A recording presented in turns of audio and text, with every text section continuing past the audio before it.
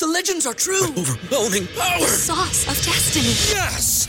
The most legendary sauce has arrived as McDonald's transforms into the anime world of WickDonald's. The greatest flavors unite in all new savory chili McDonald's sauce to make your 10-piece Wick Nuggets, fries, and Sprite ultra-powerful. Unlock manga comics with every meal and sit down for a new anime short every week only at WickDonald's. Ba-da-ba-ba-ba, go! At participating McDonald's for a limited time while supplies last. Welcome to this week's edition of the Sooners 360 Recruiting Podcast presented by Sooners360.com. This is episode number 11.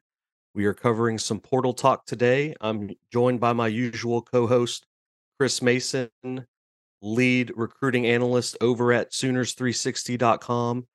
I'm also joined by our guest, if you want to call him that, occasional co-host, the one and only Barry Wise. He's here to give us a little input on the class of 2023, what these players look like down in Orlando at the All-American game. We have some updates on the other All-American game happening right now in San Antonio. And of course, Chris, we have a ton of portal info to get through. Before we get there, there's a little confusion. I'm a little confused. People on the border a little confused about this January calendar and how the portal works, how the visits work. Can you dive into that a little bit, Chris? Yeah, it's kind of confusing because usually for high school football recruiting, there's a dead period from the moment the signing period ends until right after the college football playoffs. And there's also usually like a coaches convention after that. So they usually have a window from about middle of December until mid-January that it's a dead period, that coaches can't visit recruits can't be on campus, and no activity can really take place. The All-Star games also go on during that time period. So it's always been blacked out for like the last about 10 years. So, but the portal's kind of thrown everything off calendar-wise. So what the NCAA did this year for the first year is that they're allowing portal players to take official visits starting yesterday, January 4th, through January 8th. Now, then the college football playoff final game is on Monday the 9th. Then they have a couple of days, like a coaches convention and some other stuff. And then on the 13th of January, it's a wide open time period until signing day again on February 1st. So starting February 13th, high school kids can start taking official visits again. Portal players can take official visits, and coaches can be on the road doing in-homes and evaluating kids. And you're also probably going to see, to make things just more packed, the final weekend of January, the 27th, the 28th, and the 29th, I anticipate OU will host their first sort of junior day for 2024 kids. So you're going to see a lot of activity in this time frame in January. You're going to have finishing the portal, finishing 2023, and we're already starting to see a lot of 24 verbals start to go out, and you're going to start to see 24, get ramped up. So that's how the calendar works. Signing day for high school players is February 1st. The last day that coaches can see prospects in person on campus is January 29th. And the 2 days leading up to signing day, the 30th and the 31st, is a dead period. And then signing day will be the 1st of February. It's always the first Wednesday in February, which this year is February 1st. And then all of February will be a dead period. And then 24 recruiting will then kick off again on March 1st with unofficial visits and junior days. But the last thing is the portal in order to be eligible immediately, the portal closes on the 19th. And that's the last day that a player can submit to be in the portal. Once they're in the portal, they can then enroll wherever they want the rest of January. That's really just going to depend upon the academic situation at each institution. For those who've been through college, you understand how drop ad works. And there's a certain window where you can still sort of get into classes and get a schedule created, 6 to 7 days after classes start. And I think OU's drop ad ends on the 30th. So technically, if somebody entered the portal on the 18th that OU just absolutely wanted to get, if they could arrange a visit and the player chooses and they could get them into Norman and get their classes scheduled, they could get them onto campus, maybe as late as, January 26th or even the 27th. Well, we're roughly 1 month into the portal. We've been calling it Portal Madness just because, names are coming out of the woodwork left and right. Schools are losing, some of them 20 plus people. So over the first month, we saw a lot of names hit the portal.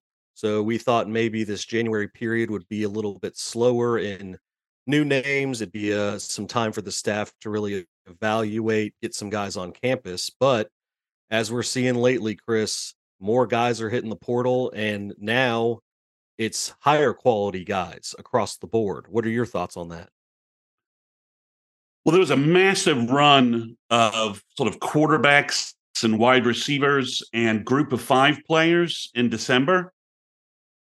But what we're seeing right now in this new time period is we're seeing a lot of high quality 5-star players that actually have some 4 or 5-star Power 5 players that actually have some pedigree at the school they're leaving.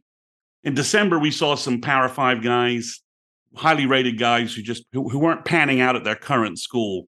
Let's just call it what it is, like Clayton Smith, like Brockenmeyer from Alabama, Trey Sanders from Alabama just found a home at TCU. There were a number of players from A&M who entered the portal. Highly ranked kids who just weren't really panning out. So what's changed now is, Justin Rogers, we'll talk a little bit about him coming up, he's a 5-star defensive tackle from Kentucky who's played at Kentucky, and he has 2 years of eligibility. He just showed up in the portal. So we're going to start seeing, I think, some more surprise names hit. And what's going to make this really kind of intense is, recruiting a high-end football player. OU recruited PJ, Adebawore, from about February until December. Well, this process now is going to basically occur in almost 4 days for a lot of these players. They're going to enter the portal and try and get a couple of visits in and make a quick decision. So you're talking, unless you had a pre-existing relationship with a player, you may be trying to create that, that relationship in 4 days that you're as a college football recruiter, you're usually used to, building in 8 to 9 months. So it's going to create some craziness.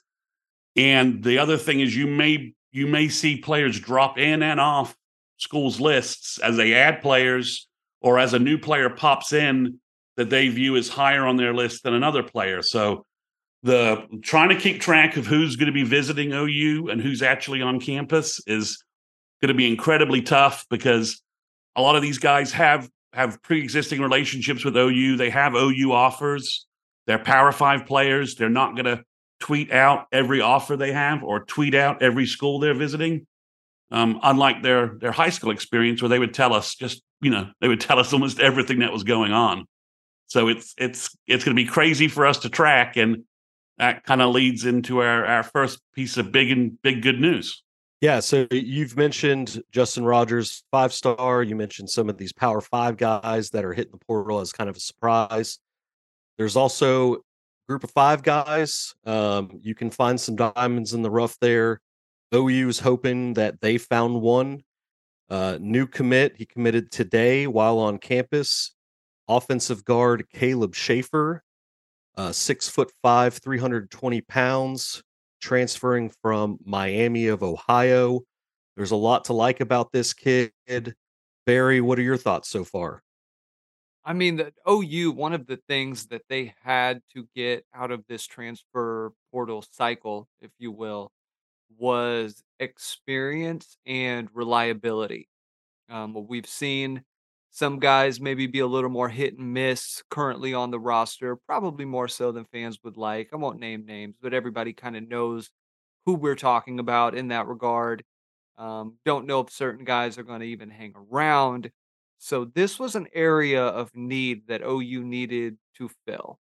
And a year ago, I think fans were excited about bringing in a guy like Mattower, but with Caleb, I think there's an upgrade there just watching the film. A couple things that pop out is one, not even on film, but just the reliability piece. The guys played a ton of snaps, a lot of just good quality football experience, but tenacity, right, on the field. He's a guy who finishes through the whistle, maybe a little more so, kind of on that edge, if you will, that I know fans want Beatonbow to really get back to or seem to get back to. Plays really low, just kind of one of those fundamentally sound players with a little bit of that edge. I don't think he's a Drew Samia, but maybe a little more of a Ben Powers in terms of just the play style is not anything where he's gonna get a bunch of penalties, but extremely strong hands.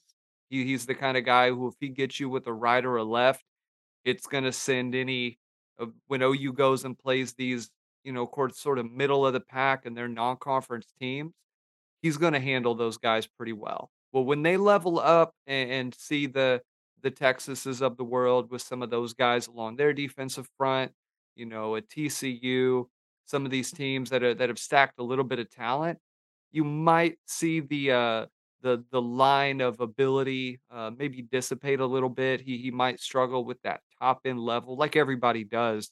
But for what OU needs, and a guy who can potentially be a leader on a relatively young offensive line next season, still, I think he's important. Yeah, I and OU has a nice connection to Miami, Ohio.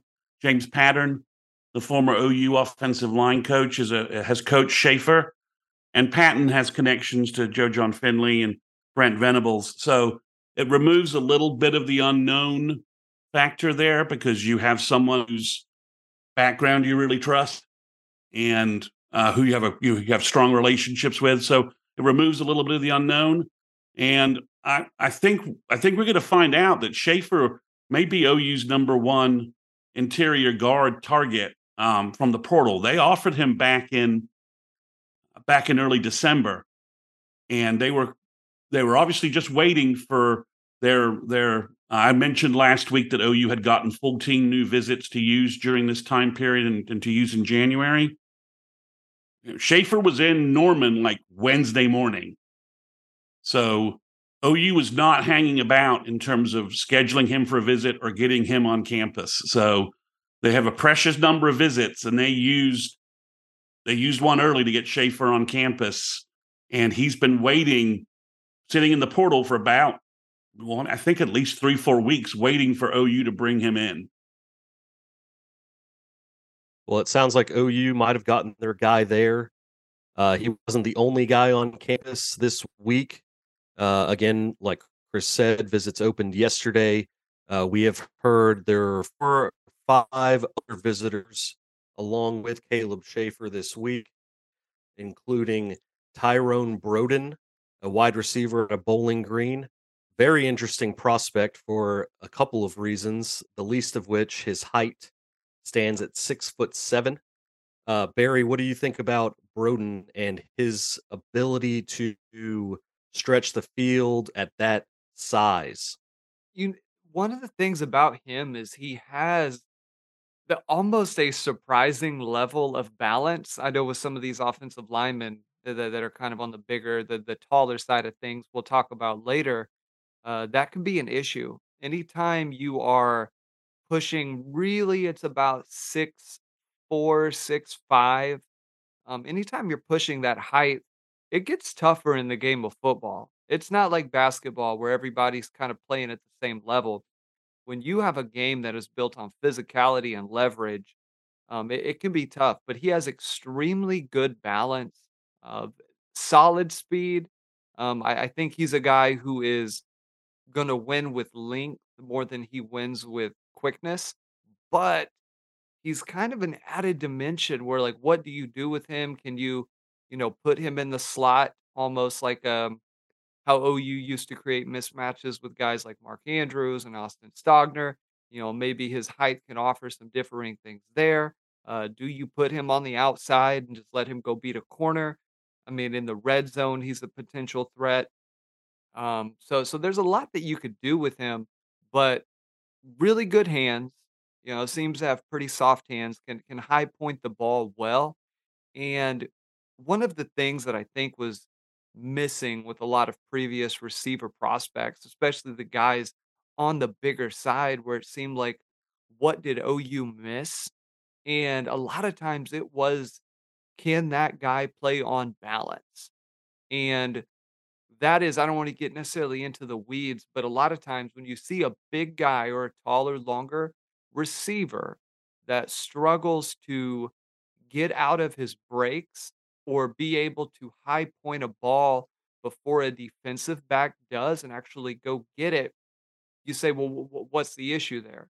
A lot of times it's a guy who can properly kind of diagnose on the spot where that center of mass is and really find his balance. And that comes through good core strength, that comes through having a very strong, solid lower body, solid base.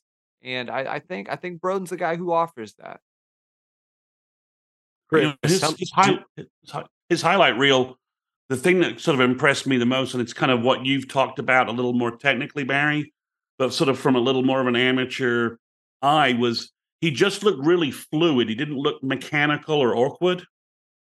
And sometimes you expect sort of a 6'7", 210-pound guy to just not look that fluid athletically. And to me, that's what he really showed. He just looked like, as you said, you use the term balance, and I'm going to use the term that he just sort of looked. He didn't look awkward. He just looked very fluid to me. I thought this was like a project, and OU was kind of suffering from Johnny Wilson post-traumatic stress from the bowl game, and they were like, we got to grab a super huge wide receiver. But then when you see his film, I was surprised how good it was. Really was. I'd go out on a limb and say I think he would be in the 2 deep pretty quick. And maybe that's not much of a limb, but I think he would be up there pretty quick. well, another guy that's got a lot of length, but he also outweighs Broden by about 110 pounds. Stanford left tackle Walter Rouse. We believe he is on campus currently or was in the last 24 hours. Perhaps our number one target at tackle. So we've got maybe our number one target at offensive guard on campus now committed. We think the number one tackle target is also on campus, and we're hoping to get a commitment from him. Chris, what can you tell me about Rouse? Well, he's a 3-year starter at Stanford, so he's got a lot of experience. Stanford has struggled the last couple of years, but they're still very much well known for their O-line. Michigan, who's kind of the gold standard in O-line right now, took 2 Stanford transfers during this portal period. So OU has been waiting on Rouse, a little bit like Schaefer. Rouse has been in the portal for a while because of the whole turnover with David Shaw, and he's been waiting for OU to have a visit. And again, he was right on campus immediately when this window opened up. And I think, with the injury to Jacob Sexton from the bowl game, offensive tackle from the portal went from kind of a luxury item to an absolute necessity, because I don't think Jacob Sexton can be relied upon to be in the 2 deep next fall, at least not early. And I think if OU has their druthers, they'll probably just try and redshirt him. because of how late the knee injury occurred and how bad it was.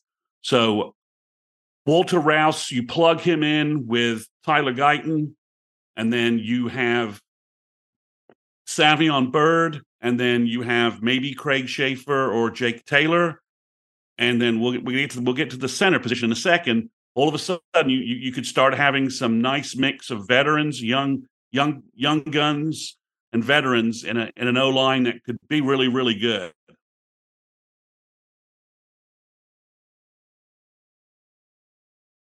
There's a lot to like about Rouse.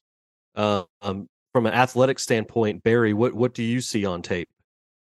I mean, he's obviously got some length. I think he's much better at using leverage than he is at getting to the spot that he necessarily needs to get to. And what I mean by that is he sort of wins with good positioning and technique more so than he wins with just outstanding athleticism, the ability to move the feet. He has really good predictive ability. One of the things when you sort of watch him play to play, and this is something that I like doing with offensive lineman Caleb much better than me at this, but I like, cutting things down to, okay, we're just going to watch the passing downs consecutively in a game, for the next, we'll watch like 15 plays in a row, right? And typically, you might see some guys come in and out on defense, but for the most part, you're seeing a lot of the same faces. And some guys don't have the ability to diagnose what that end is is going to do play to play. So they end up guessing. And guys who have good athleticism, like guys like an Anton Harrison, right? Guys like trying to think right off the bat, just back at OU, Lane Johnson, another great example, just really good feet. But if you don't necessarily have those super, just kind of naturally explosive feet, you have to be good, well, with the understanding of the game and saying, okay, this guy is, done a couple inside moves. I have a feeling on this down, this distance, this situation, he's probably going to try to go outside. So let me play that positioning on this play better. And I think he offers that. He's still got good punch in his hands. Has some plays here and there he can get a little high, but it's nothing that I don't think Oklahoma is it's not a deal breaker by any means, especially with the need of depth. And it's still probably better than what we've seen from some other guys currently on the roster this past season. Well, in playing at Stanford, he's a smart guy. Um, like you mentioned, he plays with good technique, good position. So getting that guy out there is going to help. Another guy that we've heard is very smart. Chris mentioned we would get to the offensive center position in a little bit. There's another offensive lineman that's been on campus that Lebby and Dylan Gabriel are very familiar with. Matt Lee, a 6'4", 295-pound center, is transferring from UCF. It's interesting when we first heard this news that they're bringing a center in, but as we thought about it, Chris, it kind of makes a little bit more sense. Well, first, I think it would be fair to say that Andrew Raym has been injury prone so far. I don't think that's too much of a criticism. So, I mean, he missed the bowl game for surgery. Now, he should be back for spring. But I think, if you bring in Matt Lee, if you're able to bring in Matt Lee, it allows you to perhaps look at Andrew Raym at one of the guard positions, which is giving you much more flexibility with your offensive line group. So he's, I think the Athletic has him as like the number one offensive lineman in the portal right now. They're tracking that. He's been a three-year player at center. Dylan Gabriel seems to be very excited about him coming to Norman. Should be. Dylan I don't think it's a coincidence that he posted his graphic about coming back tonight, the same night that Matt Lee's on campus.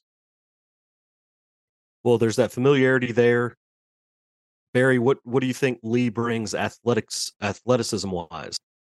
So I don't want people to take this the wrong way because I think he was a fantastic player, but just imagine a much stronger and more don't want to say more disciplined, but a stronger, more just naturally gifted Ty Darlington at center, a guy who is incredibly reliable. Again, that seems to kind of be the trend with some of the guys that OU is looking at in the portal is like, does this person have a history of getting it done on a week to week basis? I think just comparing him straight up with Rame, the strength piece, I don't know if it's close. It's not to say that Rame won't eventually get there, but I think strength-wise, I think Lee's got him in that department. I think when it comes to the feet, how quickly they can get out on certain things, maybe that's a little bit closer, but I think Lee is just he's more developed from an athletic standpoint. If you were gonna look at both of these guys in the gym, I would imagine that Lee's probably got him on just about probably 50 to 60% of the lifts are not gonna be a coin flip. I would imagine probably got him on a number of those, and usually that plays out on the field. I mean, typically stronger guys in the gym, well, when they're training, that tends to also bear itself out when you get out on the gridiron, and I think what you're seeing with them going after Lee is saying, "While we like what we have, we know that there is a place we need to get to as a program in order for us to do what we want to do this year." And it's not to say Rabe can't eventually get there, or maybe, like you said, they move him out to guard, see if that is maybe a little bit better fit. Because that was one of the issues with Rame is well, when the talent and the size and the strength took that uptick, it wasn't that he played poorly, but he didn't necessarily make guys move. He didn't change the line of scrimmage. And I think with Lee, you're getting more of that. Well, no matter how it shakes out, that's three linemen that the coaching staff really likes. They're bringing them in. They all have experience, multi-year starters. I think all three of them have 3 years of starting experience, at least 3 years of playing experience. So they're looking for that depth up front to really make a push, which is very promising. If we circle the defense, there's a couple defensive linemen on campus. Talk about overhauling that side of the line. We had Rondell, he goes by Rondi Bothroyd, defensive end, 6'4", 265, transferring from Wake Forest. We did confirm that he is on campus, and he obviously brings a lot of experience, a lot of production, and he's a guy that you could slot in right away at strong side defensive end. What do you think, Chris? Well, I've been talking him up for like the last 3-4 weeks, so I'm not going to stop now. I think he's a key recruit. I think OU needs, they have Trace Ford. Ford comes in with a little bit of an injury profile, is a little smaller player. I think Ford kind of fits your ideal fourth quarter pass rush specialist kind of role. But Boothroyd is like an every down defensive end. He's stopping the run, setting the edge. He provides a good pass rush. Is he blazing fast? No, but he knows exactly what he's doing at the position, and he's been extremely productive the last 2 years at Wake Forest. So I think this is a plug and play starter for OU to rebuild their defense while the young guys are getting up to speed. I think he's also, like Jacob Lacey, one of those guys that you plug in. He's a leader. He's a mentor, and provides and provides just great value to your team.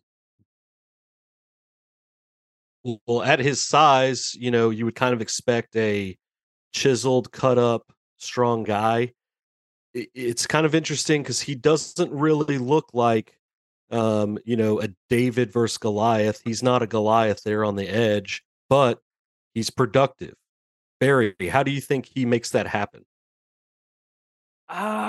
It's tough to say. I mean, some guys just have the ability to they know how to use their body really well. I have a philosophy of just because a guy doesn't necessarily give off that sort of Greek god look doesn't mean that there aren't some really good athletic qualities about that person, about that athlete.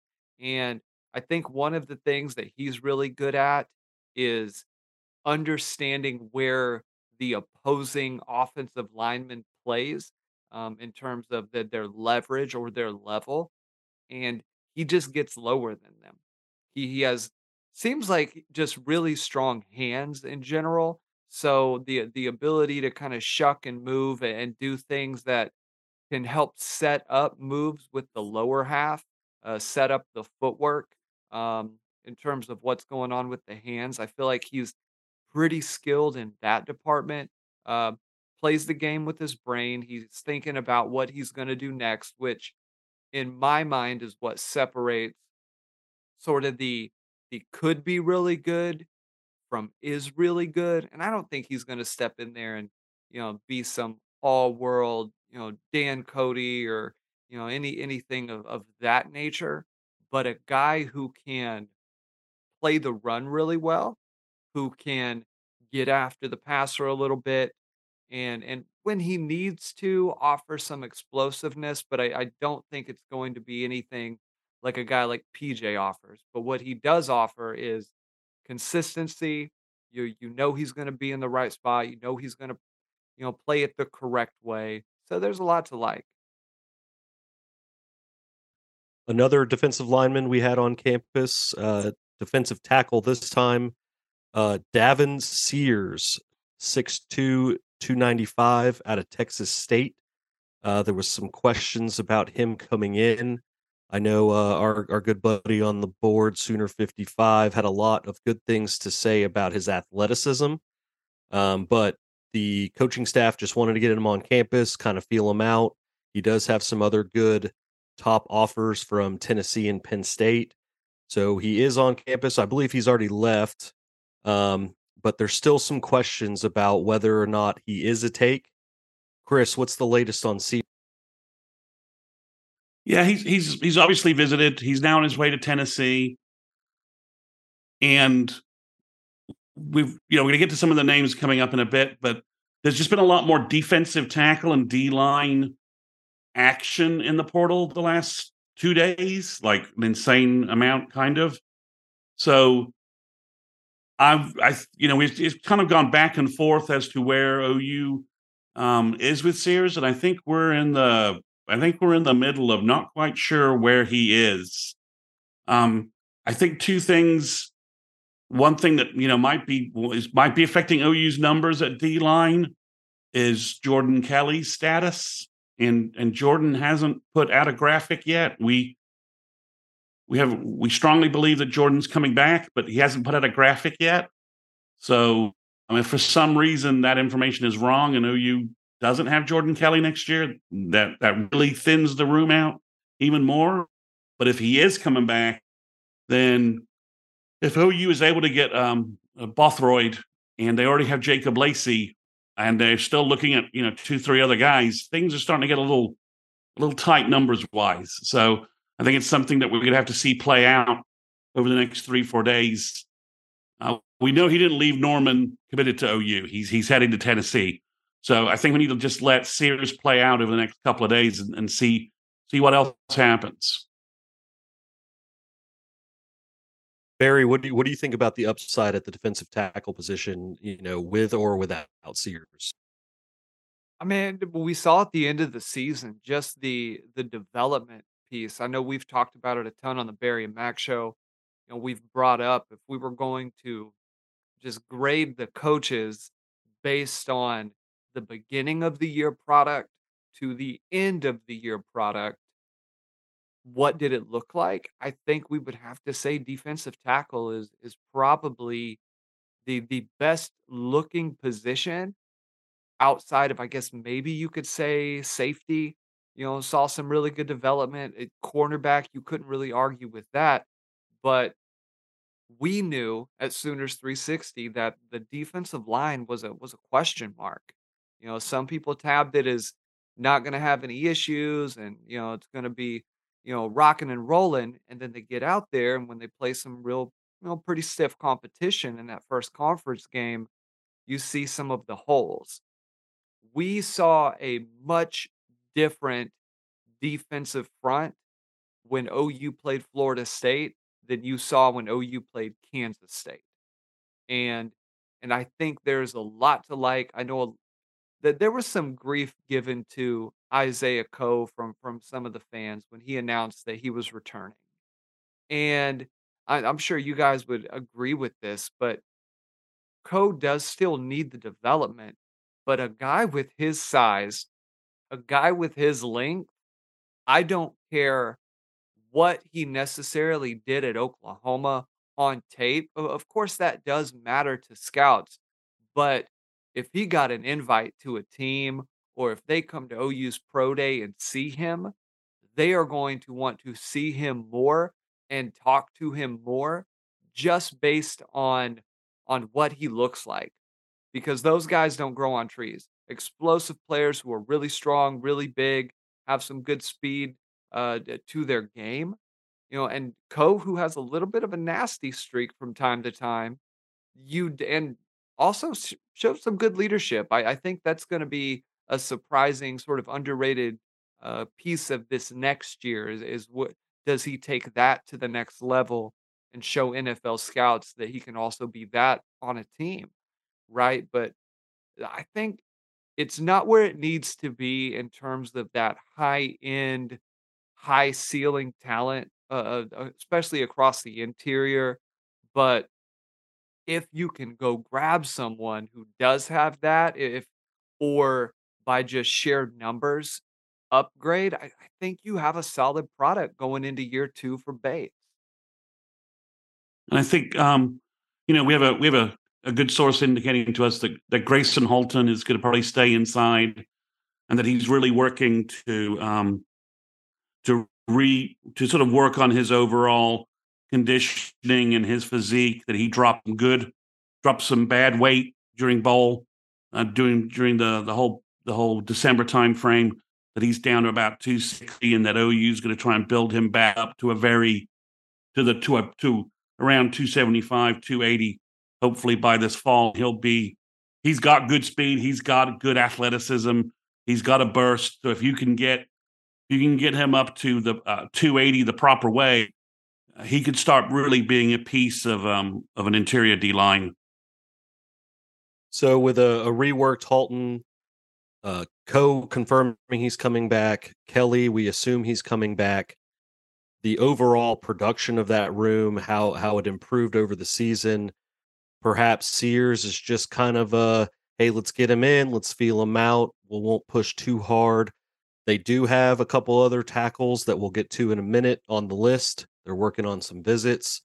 But in the meantime, there are 2 other portal guys expected on campus by this weekend. Chris, what can you tell me about those 2 visitors? Well, we've been expecting Xavier Weaver, the USF wide receiver. He's about 6'1", 180. He has a lot of speed to his game. He's been very, very productive at USF. Looks like he would be a really good fit for OU at the wide receiver spot. I know OU fans are a little wondering, when are we a wide receiver? We need a wide receiver. I think the Marvin Mims decision's been hurting OU in the portal a little bit. I don't think it hurt OU with Caden Prather choosing Maryland. According to our sources, OU tried to get Prather on campus. He just wanted to go back home. So there's not really, he's from the Maryland area, the Maryland DC area. So there's not really much OU can do about that. So Weaver would fill a wide receiver position, and would fill a slot. Same thing. He would be a very different wide receiver than Broden. So if Broden's 6'7" and sort of fits it would be 2 very different wide receivers. Weaver's got a lot more sort of wiggle and acceleration to him. And then we've been hearing that Ethan White, the guard from Florida, was supposed to visit. I don't know if Caleb Schaefer Verbeling has made that has canceled that visit. If Schaefer may have gone on campus first and taken the interior guard spot. That could also maybe depend upon Matt Lee, the center from UCF. If OU gets Matt Lee too, I would think 2 interior portal offensive linemen and OU is done. Well, you mentioned receivers. I'll circle back to that real quick. You got Broden on campus. You've got Weaver expected. We did see another former OU target hit the portal very recently.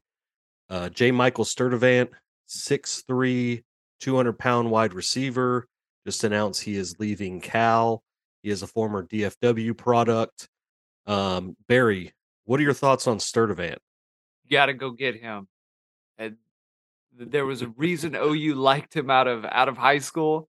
There's a reason why he is going to. I don't know if he'll have his pick of where he wants to go, but he's going to have a lot of suitors. Not a lot of folks have a body like he does. Not a lot of players have the route running ability that he does. And I'm sure a guy like DMAC could speak on that more. But he's polished in his game. He has great hands. He's a guy who is explosive out of a break, even for his size. He's not some little burner. He's going to be able to, get inside and box the guy out. But there is some serious movement to his game that allows him to create some separation. I would love to see a guy like him get an off season with Jerry Schmidt and see what that does to his game. Because I think personally, Sturdivant has all-American potential in terms of what he could do if he really maximized his frame, got in there, got some quality coaching, which I know that's a question mark, on down the road. But I think there is no question you have to try and go get him. Well, he was a freshman. He was a freshman All-American. So at Cal is a terrible offense. I think that's a fair statement to say. Statistically speaking, it's somewhere in the Iowa level of offense, and for him to get noticed enough to be a freshman All-American and get nearly 800 yards receiving out of that offense is speaks to his talent level. And OU was in his Final Four coming out of high school. I would guess LSU is probably somewhere in this battle as well. I think OU wants to make a big push for J. Michael. Maybe he wants to come back home, and that will help OU. But yeah, him coming into the portal, I think may upset the wide receiver order a little bit. Yeah, it kind of speaks to this portal madness we've been talking about. You've got the West Virginia kid. Oh, we have to get him. The Louisiana Tech kid who, by all accounts, committed to OU, silently left campus, thought it over a little bit, ended up with Ole Miss. You think you have to go get these guys, and then we start lining up these visits, and then boom, all of a sudden, a freshman All-American hits the portal. He's got plenty of years to play. How do you really manage that as a coach? Venables, how is he moving these pieces? Well, it's got to be tough, and to lead into two real quick names about that. Anthony Lucas, the near 5-star defensive tackle from last year from Arizona, who went to A&M, is now in the portal. He was very interested in OU in 2022. I loved him on film. When I heard OU did make his Final Four, I kind of had a small recruiting pity party. He's now in the portal. He's probably 6'5", 280, 285 right about now. So you could play him as a big end or move him inside to defensive tackle. So I don't know if he reciprocates that interest in OU, that makes things really interesting. And then another guy who came on campus, he just came in the portal from Maryland, a name that we've just gotten word on that OU's really interested in is Mosiah Nasili Kite, who is from Maryland. Apparently, his film at Maryland is really, really good. And then, the other name that's out there, I'm not sure OU's got much of a shot, is Justin Rogers, the fringe five-star defensive tackle from Kentucky. It looks like he's going to go to LSU or Auburn or Miami. I guess OU could get a final visit, maybe. So just there, you have 3 players that have entered the portal in the last 2 days that have sort of upset what OU's D-line order might be. And there were 2 other offers that we'll talk about real quick before we circle back to the 2023 class. A lot to talk about from Orlando, but we did throw an offer to former Norman product Jake Roberts, tight end, stands at 6'6", 250, was at UNT last year. His younger brother Nate is a 2025 recruit that Chris, you really like. So I think it'd be nice if OU could pull Roberts, another tight end on campus. It allows a little flexibility with Cade McIntyre hitting campus soon. Possibly move him to defense, get him some rep there.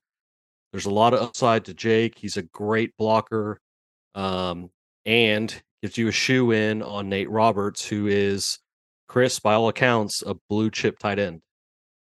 Well, as a high school sophomore, he had over 770 yards receiving at the tight end position. So I think that says it all. He's 6'4", 6'5", 220 right now. Who knows how big it'll be when he's getting ready to sign.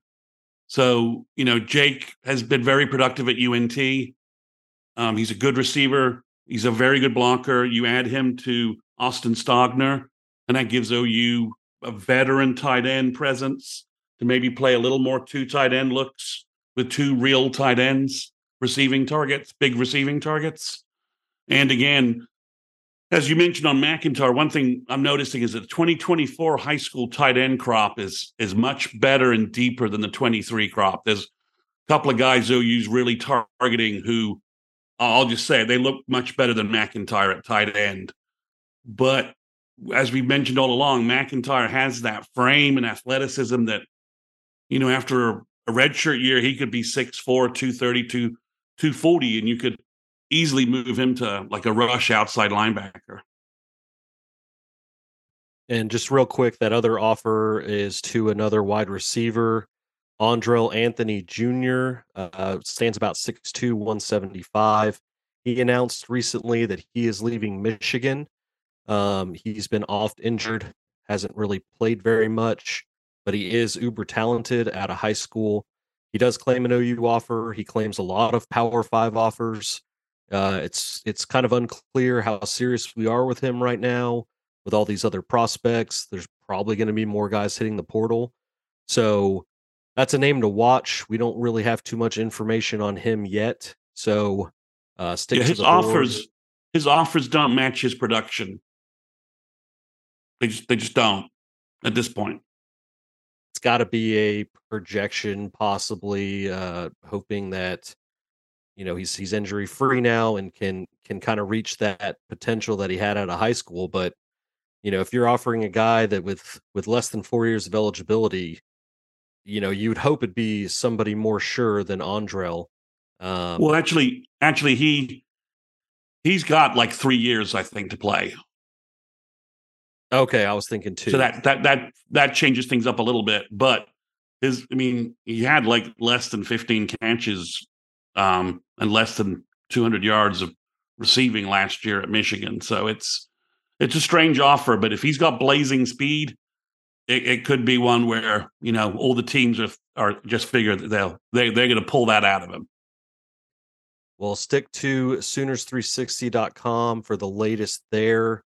We're going to continue to update portal guys as visits come in, visit reviews. More guys hit the portal. We'll have some evals there as well.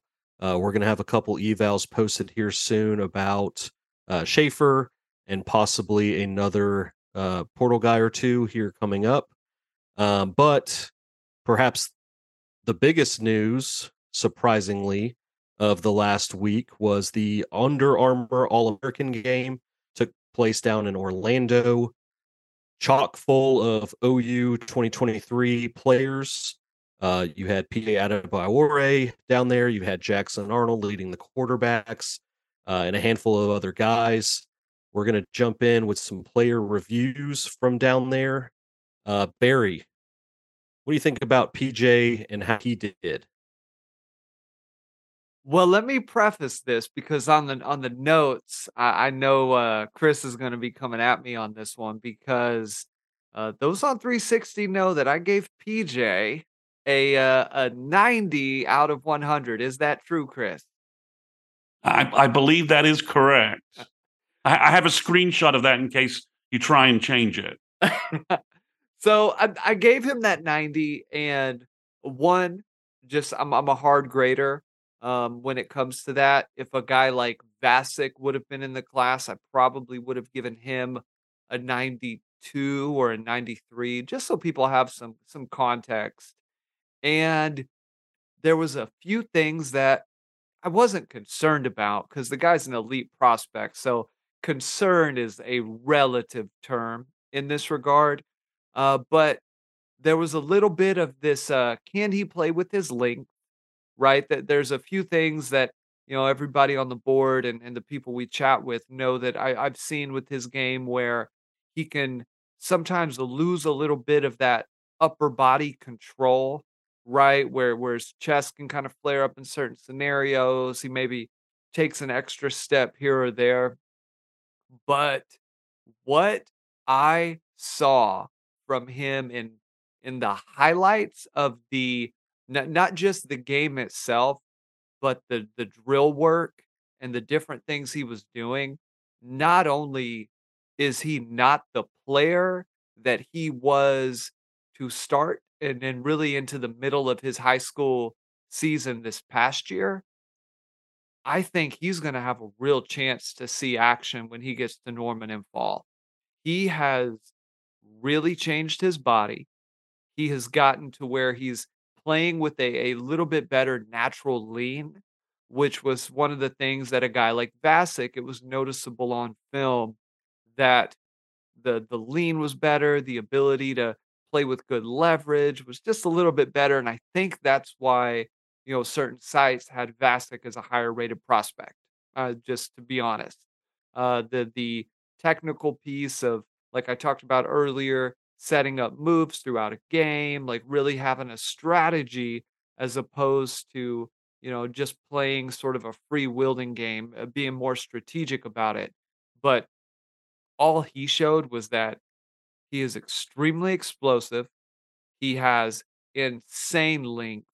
I mean, right now, he has NFL level measurables.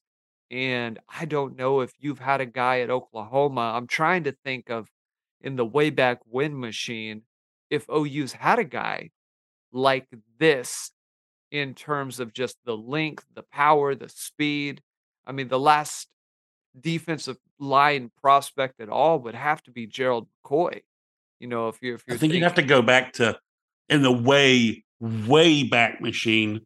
The last like pass rushing defensive end like this would have to be Cedric Jones from the Gary Gibbs years. yeah, I think you're right. So I mean, all he did was just show Who out. was the first round pick of the Giants and had a very good NFL career. That I mean, great point. And then PJ right now has first round measurables, and he's going to get first round development under BV and the staff that he has there. Well, So- if you listen to the roundtable, if you guys haven't listened to our roundtable we did, you need to listen to that. I made what seemed like a bold prediction where I said PJ was going to be the defensive freshman of the year in the Big 12 next year. Well, if I could bet on that, I would be like double and tripling down on this. He was according to a lot of sources, he was the best looking defensive line. He was the best looking defensive end there, but he was also probably the best looking defensive lineman there. And that includes Pete Woods and David Hicks. He's right now, somehow he's a 5-star composite, but he is ranked in the 50s by several of the other services. And I think there's a very good chance PJ is a consensus top 10 player on all services by the time the rankings get updated. Is he a consensus top 10 player on Barry's new rankings after that showing? So if I'm probably going to be bumping him to a 92, just based on that. A lot of the 90 was high school film, some of what he was middle, kind of the early, third quarter, 3/4 through the season. But I think he's a different player, and I think if you're a scout or somebody who keeps up with this, you would be very dishonest to say otherwise. Yeah, if I was OU right now, considering the fact his brother is probably going to be, a second round or a third round pick, if I was OU right now, I think PJ's youngest brother, I think he's like 14. I think OU should just go ahead and offer the kid. And 100%. just for a frame of reference for everybody, Barry was definitely one of the harder graders out of any of us. Yes. He had PG at 90. He's saying maybe 92. He's got Vickers a little bit higher than that. He's got Petaway a little bit higher than that. He's got Arnold a little bit higher than that. And that's it. Oh, I said Peyton Bowen's at 93. So, Yep, plenty of guys that we've talked about that are top 50 talents, and finally Barry seeing the light and moving PJ up there. Had to. That's what you want a player to do. When a player goes out there on a big stage against equal talent and shows out the way PJ did, that's why all of these other recruiting sources and sites are also moving him up. When you go out there and aren't afraid to compete with the absolute best at your position and in the game, that is how you grow your status as a blue chip prospect. And just real quick for context, for anybody that missed the game, it is on ESPN Plus currently. If you want to pull that up and watch that, there's also a lot of clips on Twitter. All you really have to do is search Under Armour All American. You can find a lot. I do know that some of the YouTube channels from the national services like 247 and Rivals had a lot of practice clips as well. So if you want to catch PJ, there's a lot of sources out there to pull some film, check how he practiced, check out the game as well. Another standout from down there, a lot of discussion about him as well coming out of it. Quarterback Jackson Arnold, consensus 5-star. There's a little question there as to whether he's a pro pocket guy, a dual threat guy. I think he's all of the above. Chris, and I think that recruiting distinction just needs to go away. I think it's kind of ridiculous at this point, especially now. I mean, Jalen Hurts is, has had arguably one of the best, arguably the best season in the NFL. I mean, the labels are the drop back passer label is meaningless at this point. Completely agree. I mean, I think it's kind of a weird conversation to have at this point. So I don't know why, but Arnold, he showed out down there in the game. He had the only passing touchdown. He was the leading rusher out of anybody out there. I think he was the leading pass yard quarterback out there. By all accounts, practiced very well to all layers of the field. Chris, what are you hearing about his job down there? Well, I heard he did. There's some mixed opinions over on Rivals that said he sort of had an up and down camp. That's not been relayed by On3 or 247 or ESPN. So, but different folks, see different things. But he was the best quarterback, according to the information I got. He was the best quarterback there. And there's now a serious discussion as to whether he is the number one quarterback in the country. I think the only thing missing from the Under Armour event was Malachi Nelson was hurt. He had shoulder surgery, so we didn't get to see Arnold. We didn't see Arnold going head to head with his OU verbal predecessor. I'd have liked to have seen that.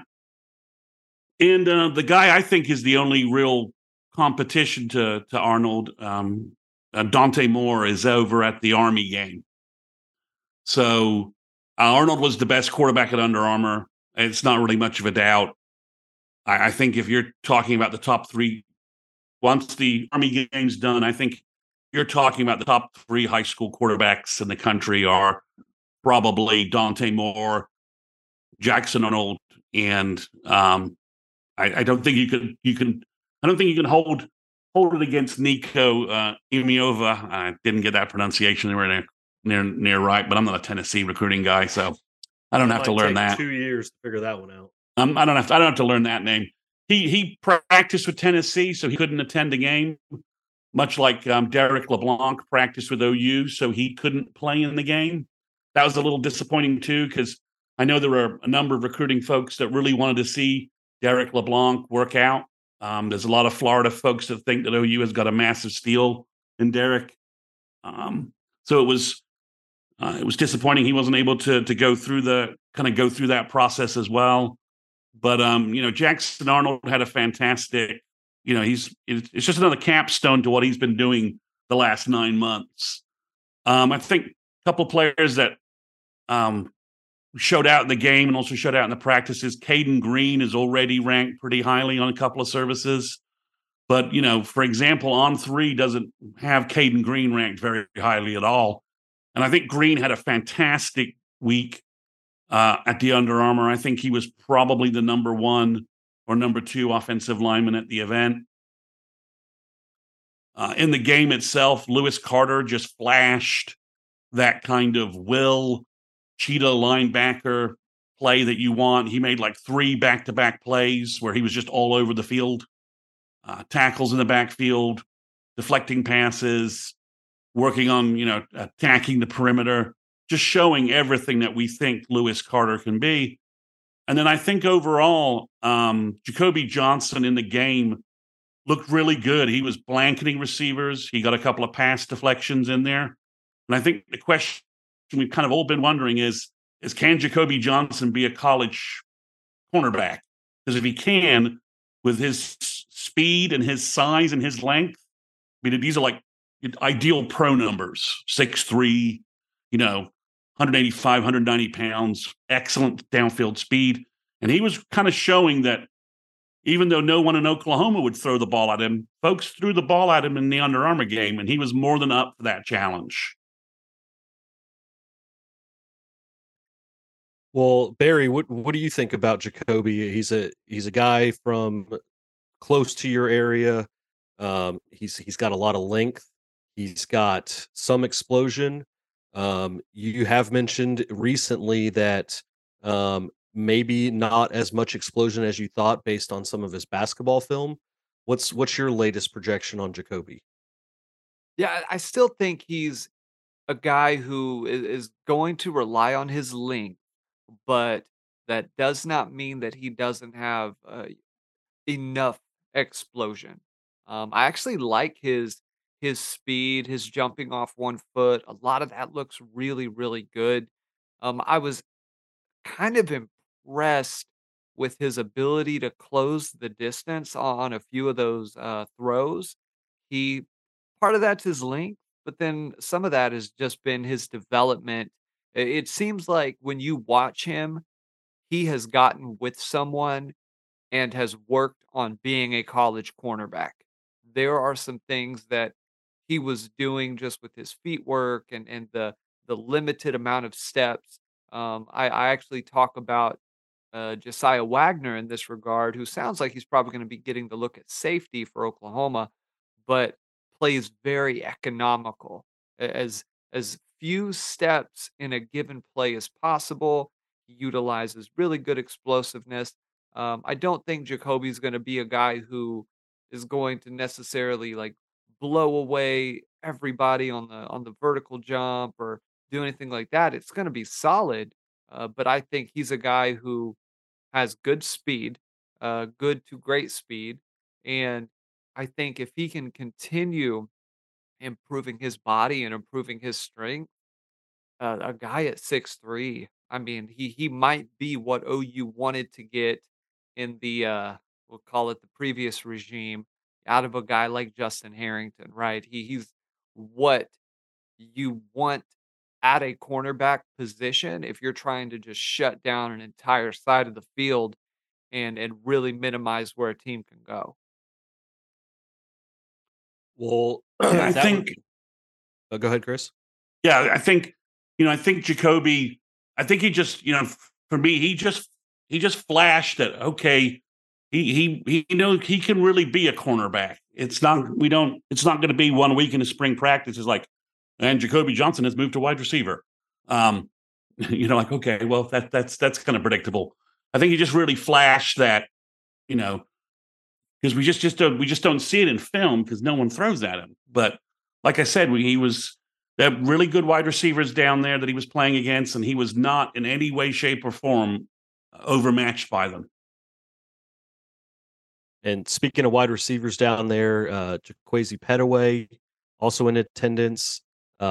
He did not play in the game. We are wondering if he might have re-injured himself, kind of a nagging injury there. But before that, throughout the practices, got a lot of rave reviews.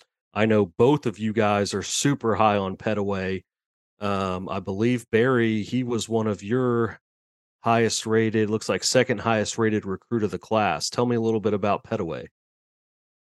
So there was a bit of highlight tape or kind of just drill work that was posted by one of his trainers that he works with on social media, and I am putting it very very lightly, and this is probably a slight against him to say that when he ran the drills, it looked like a third or fourth year Division One receiver who's going to be looking at, possibly going to the NFL in the next year or so. It looked like a guy like that doing drills with a bunch of guys who are obviously just coming out of high school or in high school. He does so many subtle things with his body. There was one clip where they're doing a little almost like an in and out move. If you were going to explain it to someone, like with basketball, it's basically just a little floating step into a shuffle step, and the details that he has in terms of where he puts his shoulders, how he turns his hips, the things that make a move sell at the college level, right? Because in high school, you can get by with just being fast and explosive. But in the college game, when that line is shrunk, and now you've got to have the details in your game, you've got to be able to give that illusion or and be deceptive with the body and with the moves. And not only does he have top end speed, but he has the ability to hit those subtle things and the route running. He plays extremely low. I mean, that's one of the things that you notice right off the bat. And it's where CD Lamb improved his game the most when he came back in that Jalen Hurts year and just had a monster year. Kind of the same deal with Petaway. Well, Yeah, Petaway, he really shocked me with, you mentioned, he looked like he was NFL ready. He definitely looks like it from a body development standpoint. I know there was a picture posted on Twitter by, I think it was one of the recruits' dads. It had all the guys lined up down in Orlando. And the first comment was kind of wondering, hey, do I get this right? And he listed off all the guys. He actually flipped Petaway and Carter. which is kind of interesting. Petaway, he looks fully developed. He looks like he's going to walk in, be in the two deep right away. Yeah, and he's ranked, he's ranked 169 on three, and they thought he, and on three was one of the services that had a lot of folks down in Orlando. So it wouldn't surprise me if he didn't have his ranking bumped up quite a bit. The Army game has just, it's the Army. I keep calling it the Army game. It's the All American Bowl in San Antonio. It's the old Army game. I wish I would just get a sponsor name for it, so I could get that out of my head. Yeah, and it's too OU confusing. and OU has 4 players there: Makari Vickers, Josiah Wagner, Samuel Masigo, and Josh Bates. And there's been some smattering of updates there. It sounds like Vickers is just, as we expected, just a physically dominating wide receivers. I watched a clip of him where he was covering a wide receiver, and it was clear that he kind of physically knocked the kid around a little bit, and the kid fell down on the route, because I don't think he was used to being having somebody as strong as Makari kind of physically working him a little bit. And the other, Wagner's looked good. He's always kind of looking good. He's going to be a very solid player, I think, for OU, and a fantastic nickelback if OU can find a way to get him on the field.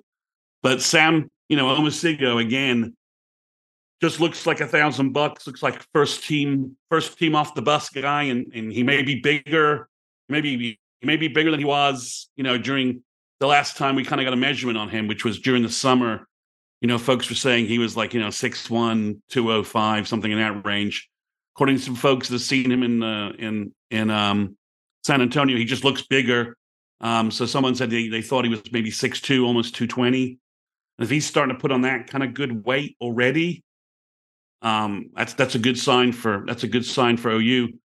And then just one last topic for you, Matt. You're starting to get a little bit of a backlash about Arch Manning not attending these games. You're starting to hear Arnold getting a lot more talk about being the number one quarterback. And I honestly think that there's Steve Wiltfong in a chant session said he thought Arnold was number one.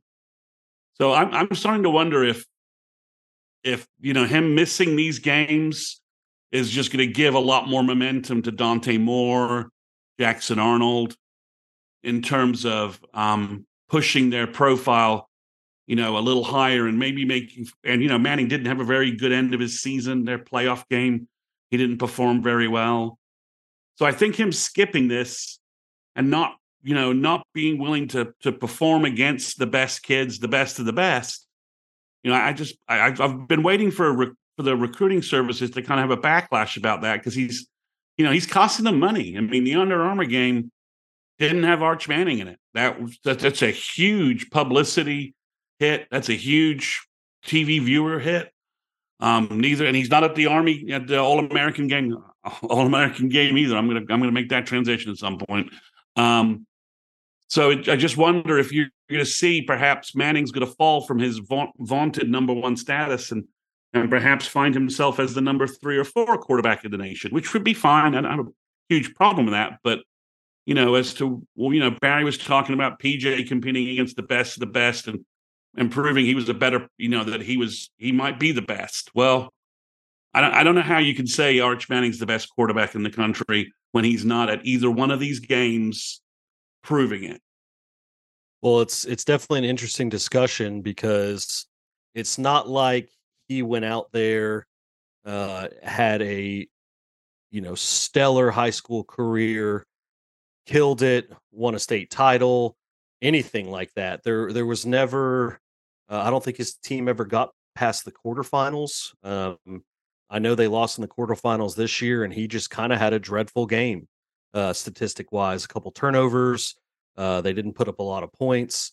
So there's a lot of unknown there other than his name. Now, to give them a little bit of credit, he'd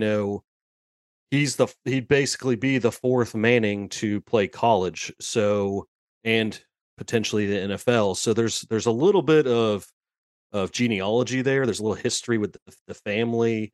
maybe he does have that ceiling, but you're really sticking your neck out there, putting him at 1 when, again, like you just said, he hasn't gone out there and competed against anybody. He wasn't at Elite 11. He hasn't been at any of these other camps. I think the only one he's done is the Manning Passing Academy down there in his hometown.